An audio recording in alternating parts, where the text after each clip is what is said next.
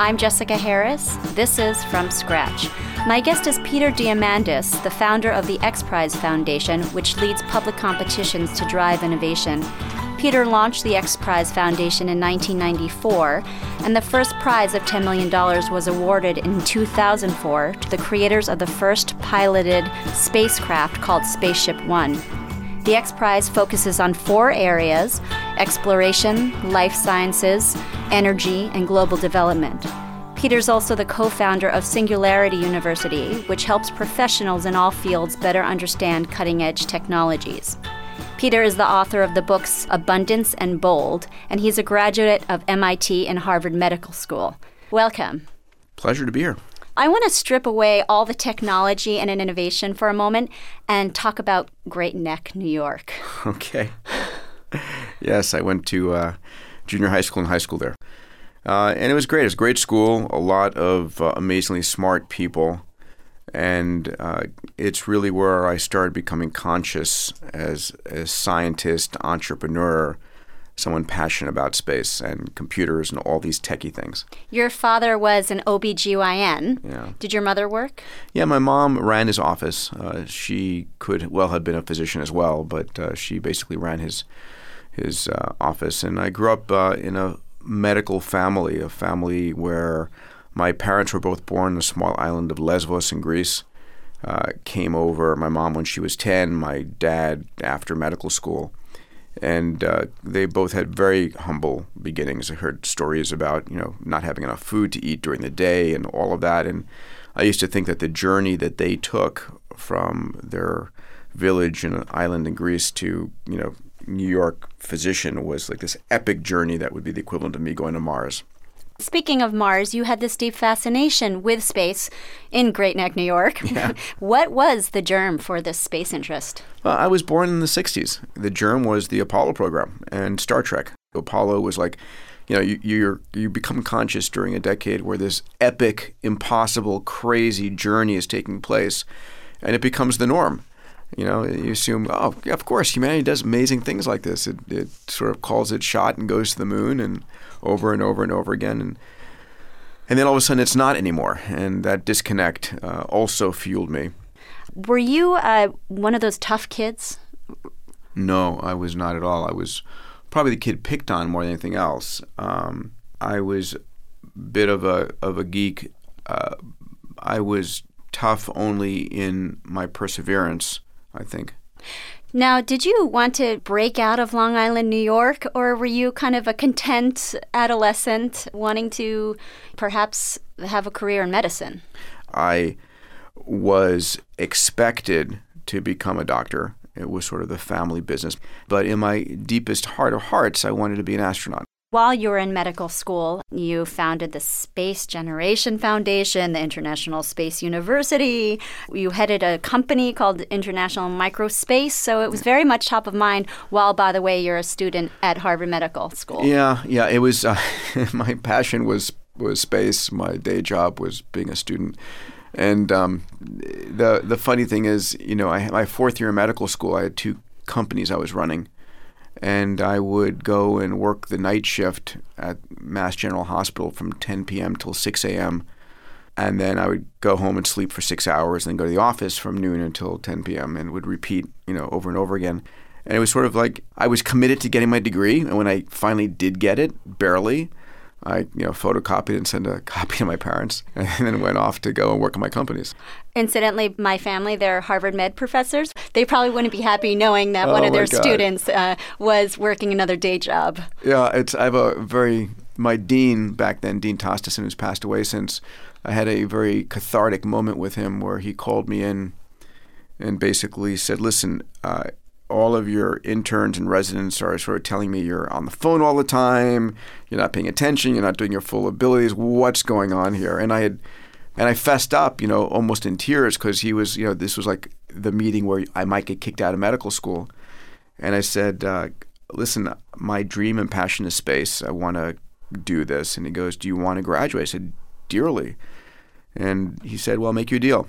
If you promise you don't practice medicine and you pass part 2 of your boards, I'll let you graduate. He kept his promise. I kept mine. I'm Jessica Harris. You're listening to From Scratch. My guest is Peter Diamandis, the founder of the X Prize, a foundation that drives innovation through competition with the hopes of improving the human experience. You got your medical degree and instead pursued this space route, yet you had challenges on the venture capital front on raising capital for your companies. One was, as I mentioned before, International Microspace, which was bringing loads into orbit, basically. Can you just describe that briefly? Briefly, I had just started the International Space University. It was a huge success. And what was that? International Space University was a graduate-level program for studying all aspects of space business, medicine, engineering, life sciences, architecture, all those things. And it's still going today as one of the leading institutions for the graduate study of space. It's based in Strasbourg, France. It started out of MIT. And on the heels of that, it's like, what can I do next? And I said, the launch vehicle world, getting stuff into space is really expensive, really hard, and there's a marketplace there. So built a company with an amazing group, and we took a shot at building low-cost launch vehicles, what people know, SpaceX and companies like that to be doing now. And we built it, we won a large contract, but we were never able to capitalize the company fully and never actually launched the vehicles, and eventually sold it to a company, CTA, into Orbital Sciences, and never flew. I was disappointed by that.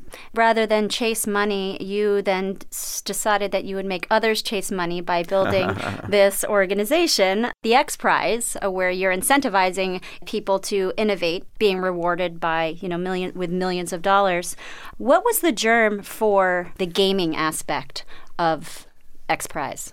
Having just come off of this failed launch vehicle, and again, fueled by this childhood passion of wanting to go into space, at the same time I was trying to finish up my pilot's license. And a dear friend of mine, Greg Marinak, gave me a copy of Charles Lindbergh's biography, The Spirit of St. Louis. And he said, read this. This will be your motivation to finish your pilot's license. It's an amazing, epic journey of this pilot. And I had no idea that in 1927, Lindbergh crossed the Atlantic to win a $25,000 prize. The story is amazing.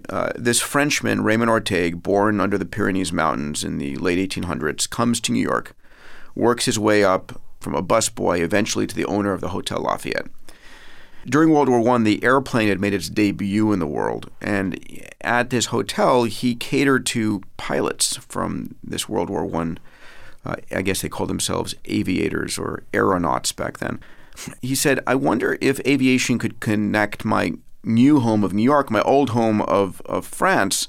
And so in 1919, he offers up a $25,000 prize for the first person to fly between New York and Paris, or Paris and New York.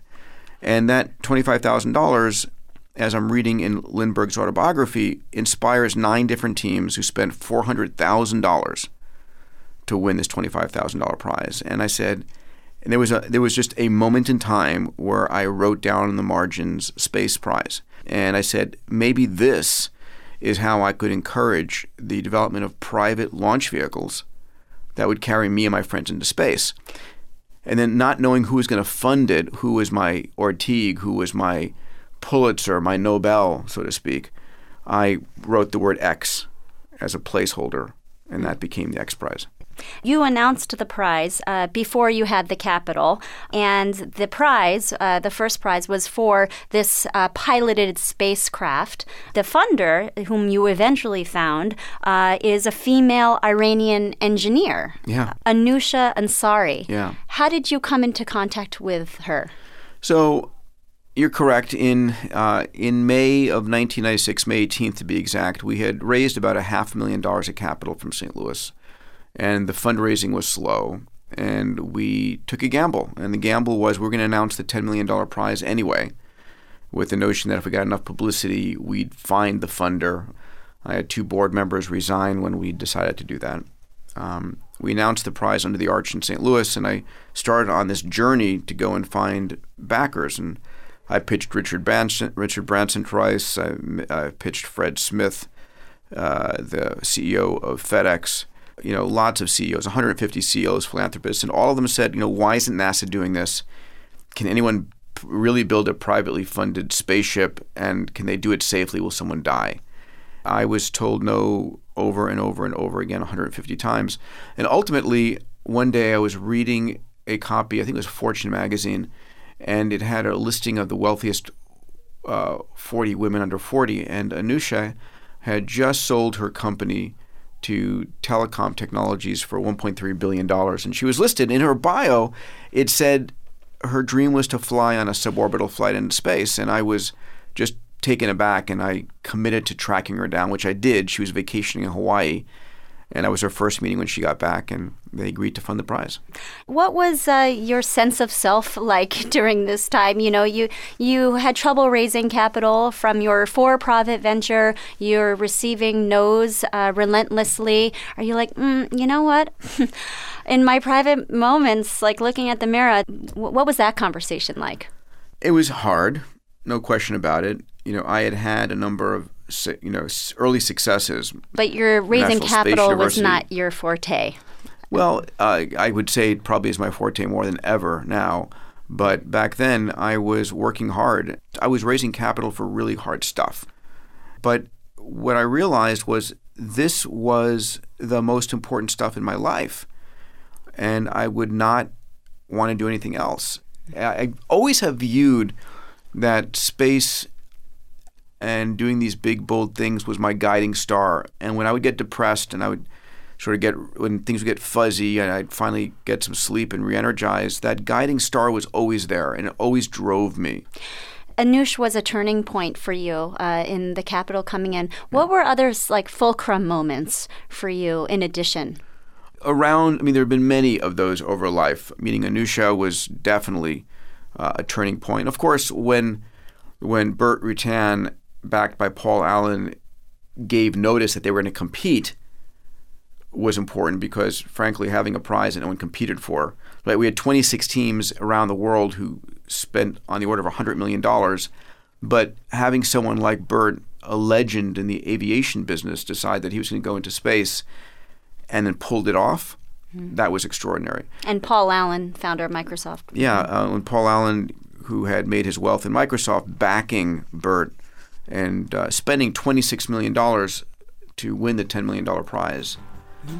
It really credentialed the concept and allowed us on the heels of that to really give Burt the X Prize as a platform for doing extraordinary things. I'm Jessica Harris. You're listening to From Scratch. My guest is Peter Diamandis, founder of the X Prize Foundation. We'll hear more from Peter coming up.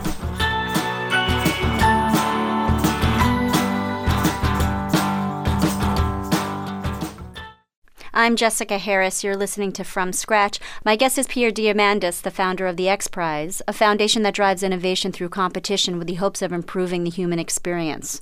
These prizes are focused on bold yet achievable projects ranging from space exploration to the human genome.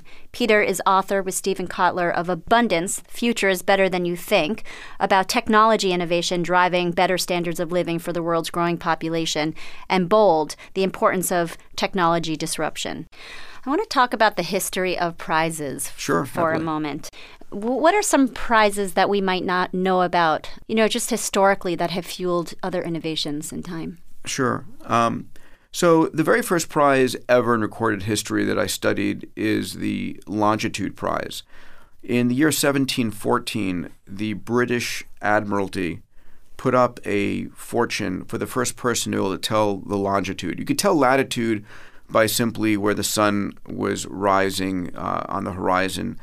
But to tell longitude was very difficult. And because the early navigators could not tell longitude accurately, the Navy was losing thousands and thousands of their men on the rocks as they'd come back to port. And they thought an astronomer was going to figure it out. So the longitude board, the judging body, was filled with astronomers. And it turned out to be John Harrison, a watchmaker, a tinkerer, who came up with a very accurate clock on the highly humid rocking seas that ultimately won the prize, much to the chagrin of the astronomers. There was in the 1840s when Napoleon was marching on Russia and losing his men from malnutrition because the supply line was so long, he offered up a prize for food preservation. And it was won by Nicholas Appert, who came up with canning food. Mm-hmm. And he was a French candy maker. And a lot of early aviation prizes put up by the media, actually. The newspapers put up a lot of these, the Daily Mail and such, because they wanted to create good news stories and heroes. And incidentally, Netflix, bringing it back to modern times in 2009, had a $1 million prize to find the best algorithm to help them predict what people's favorite movies would be. Yeah. Do you think that was on the heels of the X Prize? Oh, yeah, I know the guys who ran it, and they do say, and there's been a multitude of prizes. I think the Ansari X Prize reinvigorated the interest in prizes, and there have been prizes that NASA now uses, that DARPA uses, other parts of the government. And in fact, we recently launched a platform called HeroX, a spin-out of X Prize. And this is a platform where anyone, a company, a CEO, an entrepreneur, a community, can actually have the community help them design a prize, develop a prize, fund a prize, and launch a prize. And because the X Prize Foundation, we only launch 2 or 3 prizes a year, and these are typically $5, $10 million prizes, HeroX becomes a platform we could launch a $50,000 prize. We're talking about space innovation, yet your interest also lies in the self. You have interest in human longevity. You've had a project with Craig Venter, who decoded the human genome. And it's interesting because when we talk about space, it's an area that we all can talk about comfortably, whereas the self and wanting to stay younger is kind of highly personal. When you look in the mirror, you're like, I thought I was impervious to growing old, but it's happened, you know? And those are such deeply personal reactions. And it's just striking how, on the face of it, 2 very diametrically opposed things happen to have a lot of commonality in the people who push the innovations forward in those fields. Like Martine Rothblatt, for example, she's an innovator focused on space and satellites, yet she's also focused on life extension and the self. And I'm wondering, is there a coincidence in that parallel? Sure, and I know Martine for 30 years. She's a dear friend and a brilliant, brilliant human. There is the following commonality. As entrepreneurs become more and more enabled to do bigger and bolder things, and this is the premise of my book, Bold, there are tools that allow us to do things that only the largest governments and corporations could do before. And we, as individuals, are far more risk takers than anybody else. And when you think about what has driven humanity forever, and what the epic journeys of the early European settlers talked about, what were the Europeans coming to the New World looking for? Gold and for the fountain of youth. The space exploration element is our continuation of our epic journey. It is the journey looking for new lands, for new resources. My company, Planetary Resources, is a company backed by a group of amazing investors building spacecraft to go out to near-Earth asteroids to look for fuels and precious materials. The company we recently announced, Human Longevity, with Craig Venter and Bob Hariri, is a company that is focused on extending the healthy human lifespan. How do you add 10, 20, 30, a target of 40 years on a human lifespan? People who want to think bigger and bigger, this is where you target. I'm Jessica Harris. You're listening to From Scratch. My guest is Peter Diamandis, the founder of the X Prize, a foundation that drives innovation through competition with the hopes of improving the human experience. These prizes are focused on bold yet achievable projects, ranging from space exploration to the human genome. Peter is author with Stephen Kotler of Abundance, Future is Better Than You Think, about technology innovation driving better standards of living for the world's growing population, and Bold, the importance of technology disruption. I want to talk about some other prizes in addition to the first, one of which is the Archon Genomics Prize, which was finding the first team to rapidly sequence 100 whole human genomes using centenarians. Mm-hmm. Why was that stopped, by the way? So we launched that prize, and then we made a choice to shut it down. It's the first prize we ever shut down. And we made the choice because it turned out that we want to use prizes as a means to incentivize breakthroughs and innovation. Very rapidly after we announced it, that market started moving completely independent of the prize. The rate of genome sequencing price performance was going 5 times faster than Moore's Law. And it just seemed like that was not likely to be a prize that was going to change the system. It was not audacious enough, or well, it was audacious enough when it was audacious enough when it was first proposed, but it turned out not to be needed. Our goal is to use prizes to incentivize new investments, new behaviors, new risk-taking to drive things that are stuck. And it turned out that was not a field that was stuck. Another example of a prize is the Qualcomm Tricorder X Prize, which is creating non-invasive health diagnostic devices, basically detecting mono and HIV and osteoporosis. Are they basically just packs that you have that you could bring into the developing world? Or no, so the goal here is, and again, going back to childhood experiences and vision of Star Trek, I was having lunch with Paul Jacobs, who's now the chairman of Qualcomm. We were talking about X Prizes, and I said, one of the X Prizes I'd love to do is to bring the Star Trek tricorder to life. That device that, that Bones, that Dr. McCoy or Spock used to use to diagnose somebody. You'd wave it over them and say, Jim, he's an alien, and he'd be able to tell what's going on. And Paul said, I love it. I would love to do that. And so very rapidly, we defined what that is, and Qualcomm put up $20 million, 10 for its purse, 10 for the operations. And this is an X Prize that asks teams to build a handheld mobile device. And it's not for a doctor or for a nurse. It's from a mom and dad at 2 o'clock in the morning when your kid is sick. And you want to know what's going on. And it's a device that is about self-diagnostics. And this is about a user interface that allows you to become the CEO of your own health. You are the enabler for these innovations in a way.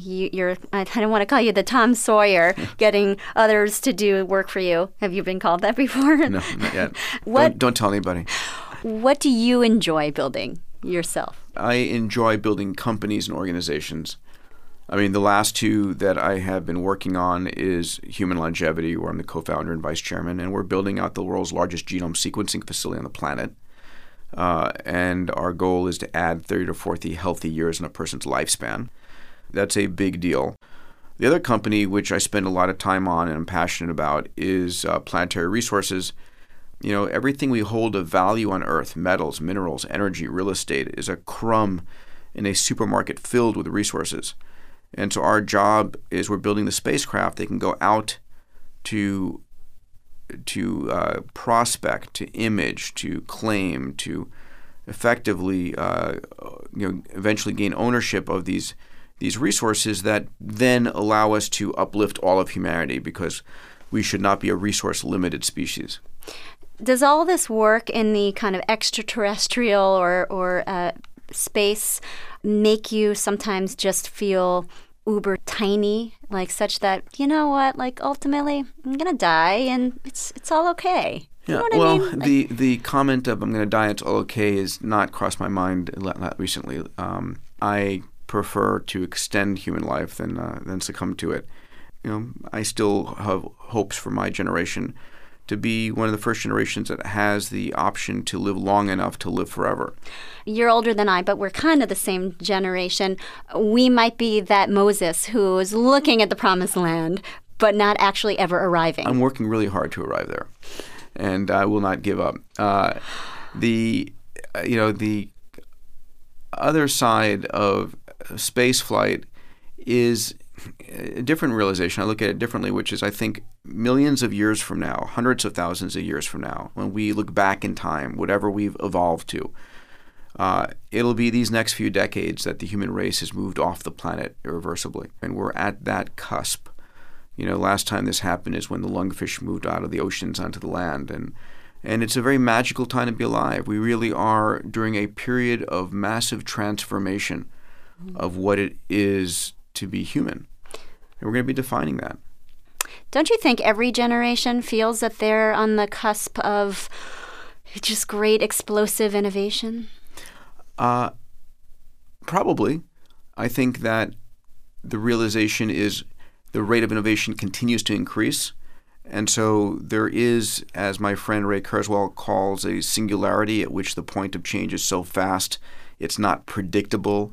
This is where AI and 3D printing and robotics and all of these things are transforming our world at such a rate that you can't really predict what you're going to have next month, let alone next year.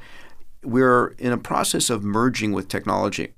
And people don't realize that, right? You outsource your memory for telephone numbers to Outlook. You outsource your spelling to Microsoft Word. And we're beginning to incorporate technology into our bodies. We communicate across the globe by using technology. We fly at near supersonic speeds using technology. And I think we're going to start to begin to plug technology in as we investigate virtual worlds and AI and human-machine interfaces. It's not 50 years from now. I'm talking about this decade. We talk about AI, artificial intelligence, and 3D printing and virtual worlds. And you're not of this camp, but others are of the camp where they just say, don't want it. Like, I don't need a virtual world in which, I'm going to beam a robot to put me into the Philippines for 5 minutes and come back out. And for instance, when I was a little girl, I remember when roll-up windows in my car turned into like button windows. And of course, I thought it was the coolest thing. But why doesn't a roll-up window work? Do you know what I'm talking about? So the challenge is people who romanticize the past and who say, I don't need that, go and take away their email, their cell phone, their use of a car, an airplane, and they'll scream. Very few of our listeners here actually grow their own food, milk their own cows, go slaughter their own pigs, which is what 2/3 of Americans did 150 years ago. But it's through technology that we increase the standards of living, that what's made us better as a species over the last 100 years isn't smarter politicians. We haven't gotten smarter. It's been the impact of technology. My friend Steven Pinker at Harvard wrote a book called The Better Angels of Our Nature, in which he shows us we're living during the most peaceful time ever in human history. In my second issue of Abundance, I have all these 80 charts in the back, and there's actually one chart which shows the more technologically enabled a society is, the happier it is. You're the co-author with Steven Kotler of 2 books, most recently of Bold, How to Go Big, Create Wealth, and Impact the World. Can you describe it? So Abundance was a book that, topped the New York Times list for 9 weeks, and it's a book of where the world is going to be in 20 or 30 years. But I wanted to write a book for entrepreneurs of how you get us there. And Bold is a how-to manual. It's sort of a roadmap. Built into 3 sections. The first is the notion that entrepreneurs today have access to extraordinary technology. It's how you can use 3D printing, AI, infinite computing, synthetic biology, these tools that enable you as an individual. I don't care if you're in high school or college, if you've never done techie things before. These are tools that each of us have. And I give examples of people with no background using these tools to go and build companies. The second part of the book is about bold thinking, and I interview and do extensive research on Elon Musk and Larry Page and Jeff Bezos and Richard Branson and how you think at scale. And it's the realization that the majority of the world is linear, and they think 10% bigger. A great year is when your revenue or your products or services or your business grows 10%. And the whole notion is that is so last decade, that today you need to be able to think 10 times bigger, not 10% bigger. The third part of the book is these bold tools. Crowdfunding is enabling $15 billion of capital this year. Crowdsourcing, the notion that in this hyper-connected world, there are billions of people you can connect with. If you want information on quantum physics or genome sequencing, there are experts out there you can buy by the hour to help you in your business. Even companies like Google, without perhaps making it explicit, do a form of crowdsourcing when they put out betas and they have the public tweak and perfect whatever innovation is happening, which is very different from, let's say, Apple, which is very like the hen has laid its egg and yes, here it is. Exactly. Very open source versus closed. Do you see any parallels with the natural world where crowdsourcing? Listen, we live in a world of Darwinism where we are constantly taking experiments. Nature is taking trillions of experiments per year. Every time a small genetic mutation occurs, it's an experiment. We are, as humans, the peak of that evolutionary branch, at least for intelligence. And it's the natural way of doing things. What might I not know about you? Well, Well, I mean, I'm a father of 3.5-year-old twin boys. I have a pilot's license. I am traveling way too much all the time. What has surprised you about fatherhood? How much I care about it, how much I enjoy it, and the challenge of and the myth of living a balanced life. And it's also how much it's nature versus nurture. I know my children's personality from like the day they were born to today. The fundamental cornerstones haven't changed, and so it's all coded in the genome. My friend Craig Venter, who's my co-founder in Human Longevity, talks about how much we underappreciate how much your genome codes for how you look, the sound of your voice, the structures of your brain, your memory, your skills, your personality, all of these things. So we're going to start to unlock in ways that we haven't even considered yet from your sequence who you are in society. Are you married? I am. Do you meditate? Not yet, but man, do I need it. On the non-technology front, Yeah. aside from being like with your children, Yes. what do I do? Enjoy? I love flying. I mean, actually, the closest I come to meditating is when I'm, flying an airplane, and I'm focused on one thing until the autopilot goes on. Then I focus on my email. Thank you very much for joining us. Pleasure. My guest has been Peter Diamandis. Coming up, we'll meet Kaz Marte, founder of ConBody, an exercise program that Kaz developed while he was in prison for selling drugs. I'm Jessica Harris. This is From Scratch.